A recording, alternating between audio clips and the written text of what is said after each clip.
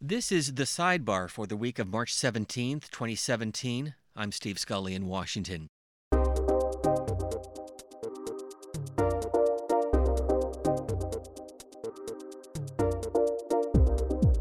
C-SPAN's The Sidebar goes beyond the headlines of the stories shaping the conversation in Washington and across the country, with interviews that provide background and context to the issues and events dominating the news cycle.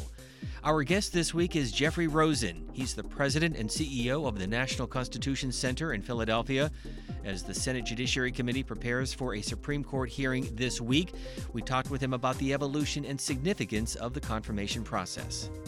You only have a few opportunities in a generation to really probe the constitutional views of a nominee. It's the only opportunity we'll ever have to really hear directly from Judge Gorsuch on his views on the Constitution. So let's all pay close attention.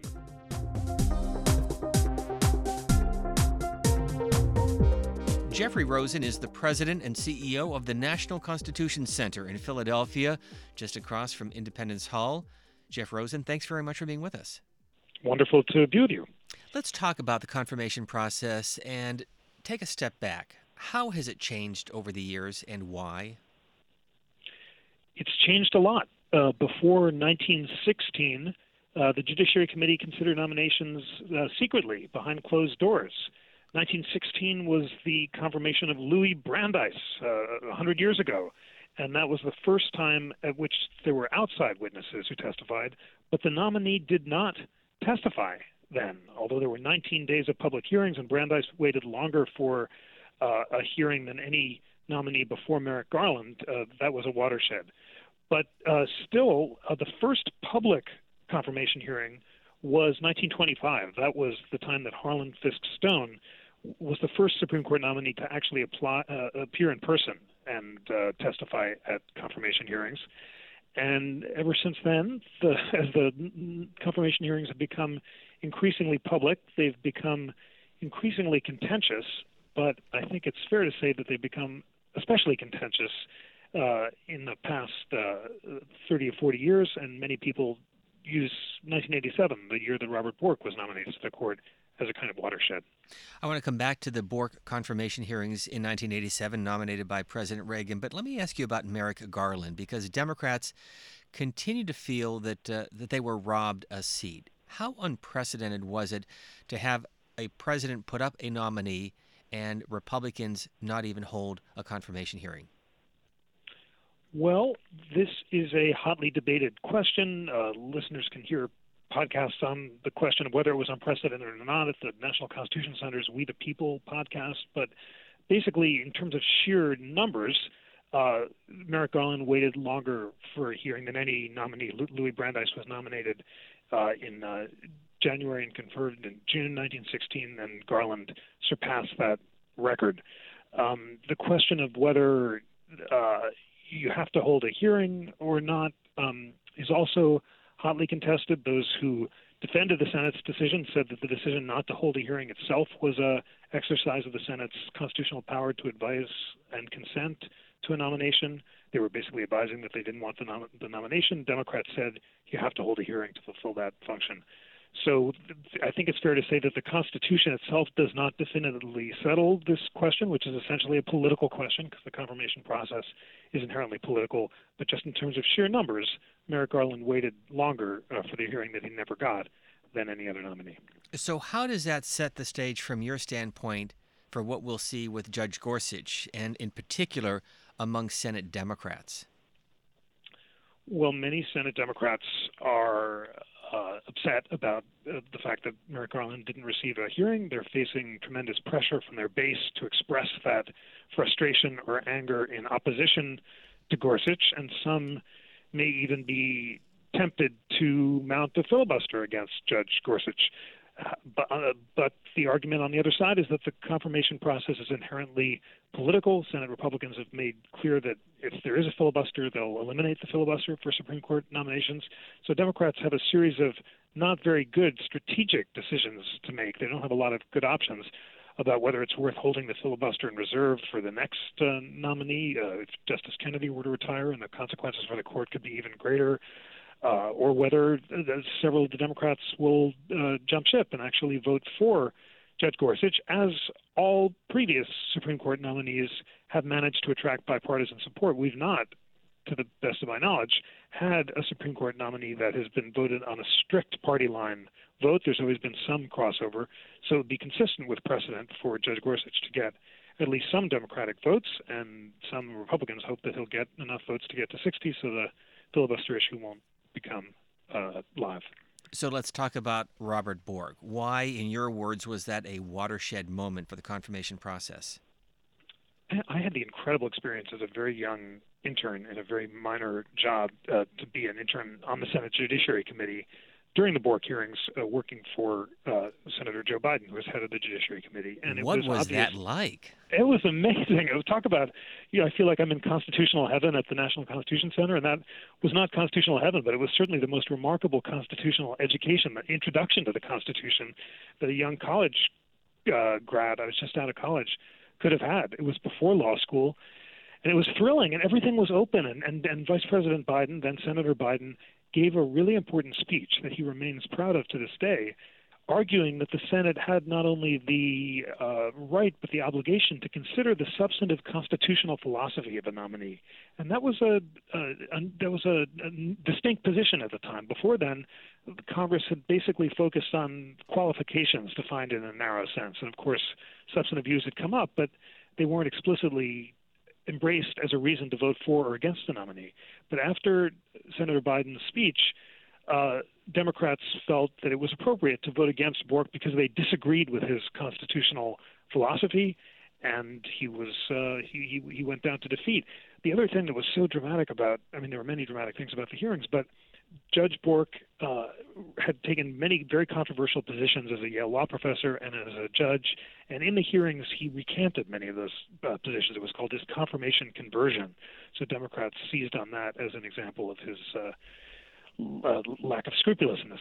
Now, in his defense, I think it's fair to say that many of the attacks on him were very heated, and the late Senator Kennedy said that in Judge Bork's America, we would return to back alley abortions and be unable to speak, engaged in political dissent and so forth, essentially conflating Judge Bork's constitutional conclusions with his own political views. And the other thing that was remarkable about the Bork hearings is it mobilized for the first time in American history a series of interest groups, both before and against the nomination, who continued to define the scope of the Supreme Court nominations ever since. So before that, the public at large might evaluate the nomination vaguely, but basically it was a party matter. Now, after Bork, you had groups ranging from NARAL Pro-Choice America to pro-life groups to civil rights groups to anti-affirmative action groups and colorblind groups, all mobilized. And those more extreme views of the mobilized base tended to dominate the hearings, making it harder for more moderate candidates to get nominated in the first place or to get crossover votes. The Bork hearings also made every nomination since then a kind of referendum on the future of Roe v. Wade, because Judge Bork was nominated to replace Justice Lewis Powell, who'd been the swing vote on the court. And when Judge Bork went down to defeat and was eventually replaced by Justice Anthony Kennedy, Kennedy became the swing vote, a position he's essentially held ever since 1987, making him in many ways the most influential justice. So supporters of the effort against Bork would say that it was a fight well worth having because Justice Kennedy took more moderate or more liberal positions than Judge Bork would have taken on a range of issues, including his decision to uphold the core of Roe v. Wade. Supporters of Judge Bork say he was really treated unfairly, his views were caricatured, and that it was that the Democrats politicized the nomination process ever since. So that's a lot to say about Bork, but it definitely was a watershed, and basically things have just been getting more and more partisan with each nomination ever since. Well, Jeffrey Rosen, you had a front row seat to that incredible moment in American history, so let me ask you one more question about Robert Bork. Why him? Why that moment? Was it because it was the second term of the Reagan presidency? Was it Robert Bork himself, his views, perhaps his role in the Saturday Night Massacre in 1973, part of the whole Watergate scandal? What was it about him that really mobilized Democrats in opposition and angered Republicans who back then felt they should have had this man on the high court? It's a very good question because, after all, just a few years before Bork's defeat, Justice Antonin Scalia was confirmed nearly unanimously, and William Rehnquist was promoted from an associate justice to be Chief Justice. And both Chief Justice Rehnquist and Justice Scalia were pretty conservative, and Judge Bork might not have been all that much more conservative in terms of his ultimate votes. I think it was so explosive, partly because as a law professor and as a lower court judge, Judge Bork had been so outspoken in criticizing the core precedents of the Warren and Burger Court's constitutional jurisprudence. He'd been very outspoken in his criticism not only of Roe v. Wade, but of Griswold versus Connecticut, the case that recognized a right to privacy in the 1960s. Senator Biden questioned Judge Bork very aggressively about the right to privacy and said most Americans would believe we do have a right to privacy that comes from God and not government. And that exchange became so totemic that every nominee since Bork, including Chief Justice Roberts and Justice Alito, have said that they think that the Griswold contraceptive case was correctly decided. So it was partly just the fact that Judge Bork had written so much criticizing so many precedents on the grounds that they were inconsistent with the jurisprudence of original understanding. He had a really big paper trail. And the other reason was that the seat was so important, just because it was the swing seat, and people felt correctly that a more conservative judge would have swung the court in a very conservative direction. On Monday, Judge Neil Gorsuch will raise his right hand and then uphold the Constitution, swear to tell the truth, and then begin his own testimony before the Senate Judiciary Committee. How do you think he has been preparing for this moment, for these hearings in particular? Well, I'm bet that he has been doing what other nominees do, which is go through what are called murder boards. They're basically moot court arguments where law clerks or lawyers supporting his nomination and advising him will play act the role of senators and basically ask him the toughest questions they possibly can, and he will try to answer them. The same way that senators are engaging in these kind of murder boards, and they're having their staffers play Judge Gorsuch as they rehearse their questions. Judge Gorsuch will probably have to reread a lot of his own opinions because many judges write a lot of opinions and he won't have remembered everything he said. So he'll want to make sure that he is carefully prepared so that he can make sure that no statements are taken out of context. And he'll also be broadly trying to anticipate the broad lines of questions that Senate Democrats will be focusing on and have responses to them. And I think it's obvious, as has been reported, that the Democrats are going to be interested in making these hearings a referendum on Justice Scalia and his legacy of constitutional originalism, the idea that the Constitution should be interpreted in light of its original public meaning at the time of ratification. So Judge Gorsuch will be studying Justice Scalia's decisions, trying to anticipate areas where the senators might claim that Justice Scalia was unfaithful to the original understanding of the Constitution and come up with a response to that, as well as being ready to talk about his own extrajudicial work, including his very interesting book about assisted suicide. So this may sound wonky, and it is, but it's a constant. Judge Bork, I remember from those days, famously used the words, it would be an intellectual feast to be on the Supreme Court, and he was kind of pilloried for that because it made him sound bloodless and academic rather than understanding that the court's decisions affect ordinary people. But there's no question that any confirmation hearing is a constitutional feast, and that's why it's so great for citizens to pay really close attention to them. The standard rap on confirmation hearings is it's just kabuki theater. That's the cliche that's used, that senators ask questions and the nominees dodge them and we can't learn anything from them. But I don't think that's convincing. If you go back and read the transcripts of the Bork hearings or read the transcripts of any recent Supreme Court nomination, you'll find a huge amount of substance. I remember, just to take one example, in Justice Breyer's confirmation hearing, Senator Metzenbaum from Ohio questioned him about his views about antitrust and said he was too pro-government. And on the court, Justice Breyer has been pretty pro-government in antitrust cases. So it's wonky, but it's really important. And rather than focusing on the theatrics, just by focusing on the substance and paying close attention to what's going on in the interstices of the hearings can teach people a lot. Now, I realize this is an impossible question, but if anyone can answer it, you can, as the head of the National Constitution Center, from your perch overlooking Independence Hall in Philadelphia. If our founders came back today and saw this particular process as it's unfolding, would they say, yeah, that's what we expected, or it's not quite what we thought?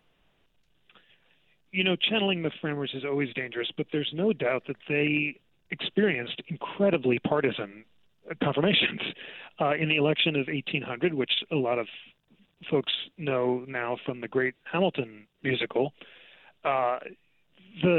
If you can afford the tickets. Right. If you just hear it on YouTube or on Spotify. If you can, there you go. The music's really great.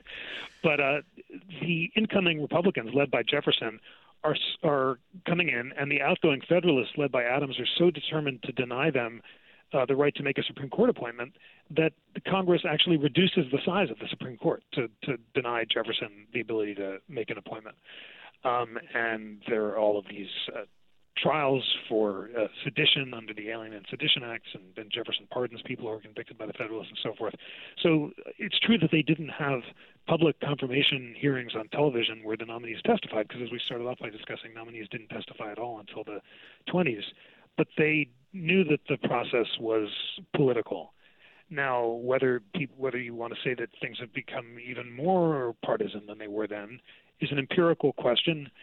Some measures of partisanship suggest that the country is more divided politically now than it was at any time since the Civil War. I haven't seen the stats about how divided it was at the time of the founding, when James Madison at least believed that values like compromise and public reason were really important. But of course, that's before the rise of political parties that the framers are operating in. They didn't anticipate the rise of parties, and they're really afraid of faction, which they defined as any majority or minority that's opposed to the public interest. So I think it's fair to say that it was a different time, and although there were nominees who were rejected during the founding era, some for being alcoholic, and others for being incompetent, and others for political reasons. One thing I think we can say is people are paying a lot more attention to Supreme Court nominations now than they did then. At the time of the framing, here's a good example.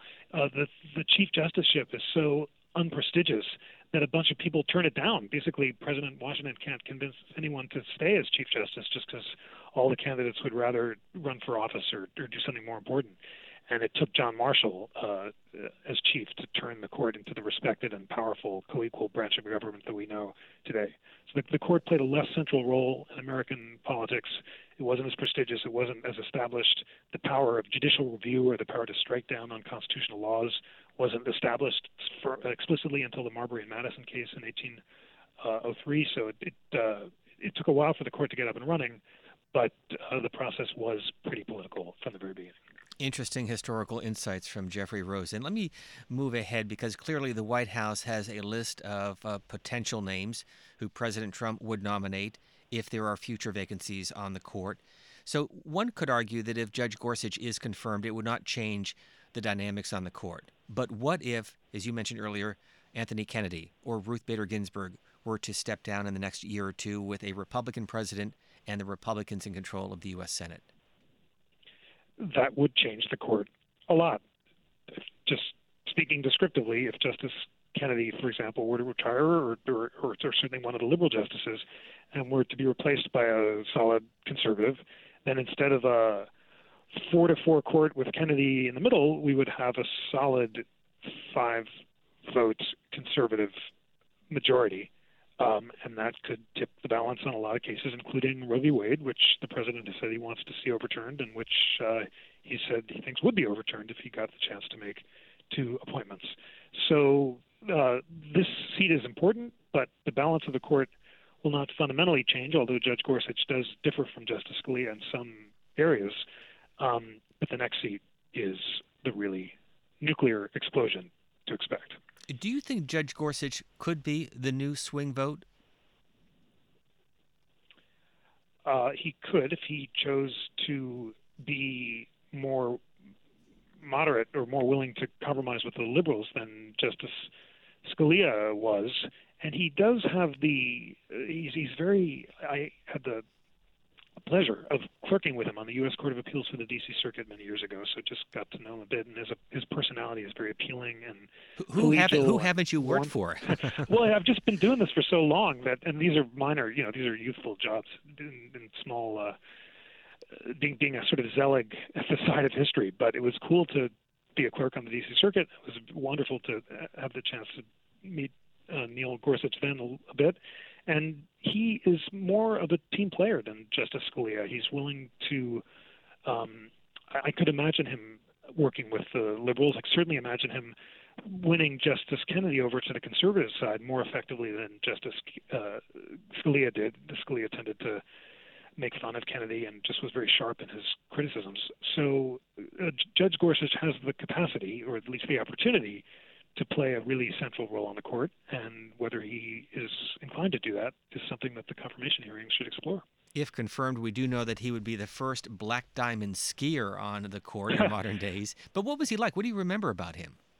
Well, the skiing is pretty cool, definitely. And I'm trying to remember if he did that then. I wish I had endearing and memorable stories. I just remember he was a nice guy. And I clerked for Abner Mikva, who was a liberal judge. He was the chief judge at the time. And Neil Gorsuch clerked for David Santel, who was a more conservative judge, but he didn't wear his politics on his sleeve. He was friendly, really intellectually open and curious, and he went back to Oxford on a Marshall Scholarship to write this book about natural law theory and the right to die, just showing how much he cared about ideas. And I don't remember if we had any really deep intellectual conversations, but his openness and curiosity to ideas came through even then. So here's my final question. What do you expect to happen on Monday? What will you specifically be looking for? Monday is the warm-up day. Judge Gorsuch makes a very brief statement. Obviously, it'll be interesting to hear what he says. We saw how polished he was in accepting the nomination at the White House, so I'm sure it'll be an effective statement. And then the senators will start their opening statements, and those opening statements tend to be long, but they're worth listening to because they will signal what the senators are planning to focus on in their subsequent questions. So, for citizens who are following the hearings, you don't have to. Of course, all of you should watch the hearings on C-SPAN. Of course. And I'm not even sure if you can watch them anywhere else, but C-SPAN's the best place. But the first day you could maybe read the transcripts afterward of the senator's speeches, but you definitely want to see and hear Judge Gorsuch. But he testifies on day 2, and that's the big day to watch. And then we have to see whether his questioning will continue into day 3, which it may. And then we're going to probably have witnesses on day 4. And Senator Grassley says he wants to wrap the whole thing up by day 4, so we'll see if that schedule holds. But really, the focus of the hearings is on Judge Gorsuch and his answers on Tuesday and maybe Wednesday. So citizens, just listen closely. Don't be impatient. These things take the time that they take. But you only have a few opportunities in a generation to really probe the constitutional views of a nominee. It's the only opportunity we'll ever have to really hear directly from Judge Gorsuch on his views on the Constitution. So let's all pay close attention on C-SPAN and take full advantage of it. Joining us from the National Constitution Center in Philadelphia, Jeffrey Rosen. Always a pleasure. Thank you very much for being with us. Thank you so much. This has been C-SPAN's The Sidebar. Be sure to follow C-SPAN and C-SPAN Radio on Twitter, and let us know what you'd like to hear about in future episodes using the hashtag C-SPAN Sidebar. If you like the program, please rate and review us on your favorite podcast player. Every C-SPAN podcast is available on the free C-SPAN Radio app for Apple and Android devices, as well as iTunes, Google Play Music, TuneIn, and Stitcher. C-SPAN's The Sidebar, coming soon to a podcast player near you. Thank you for listening.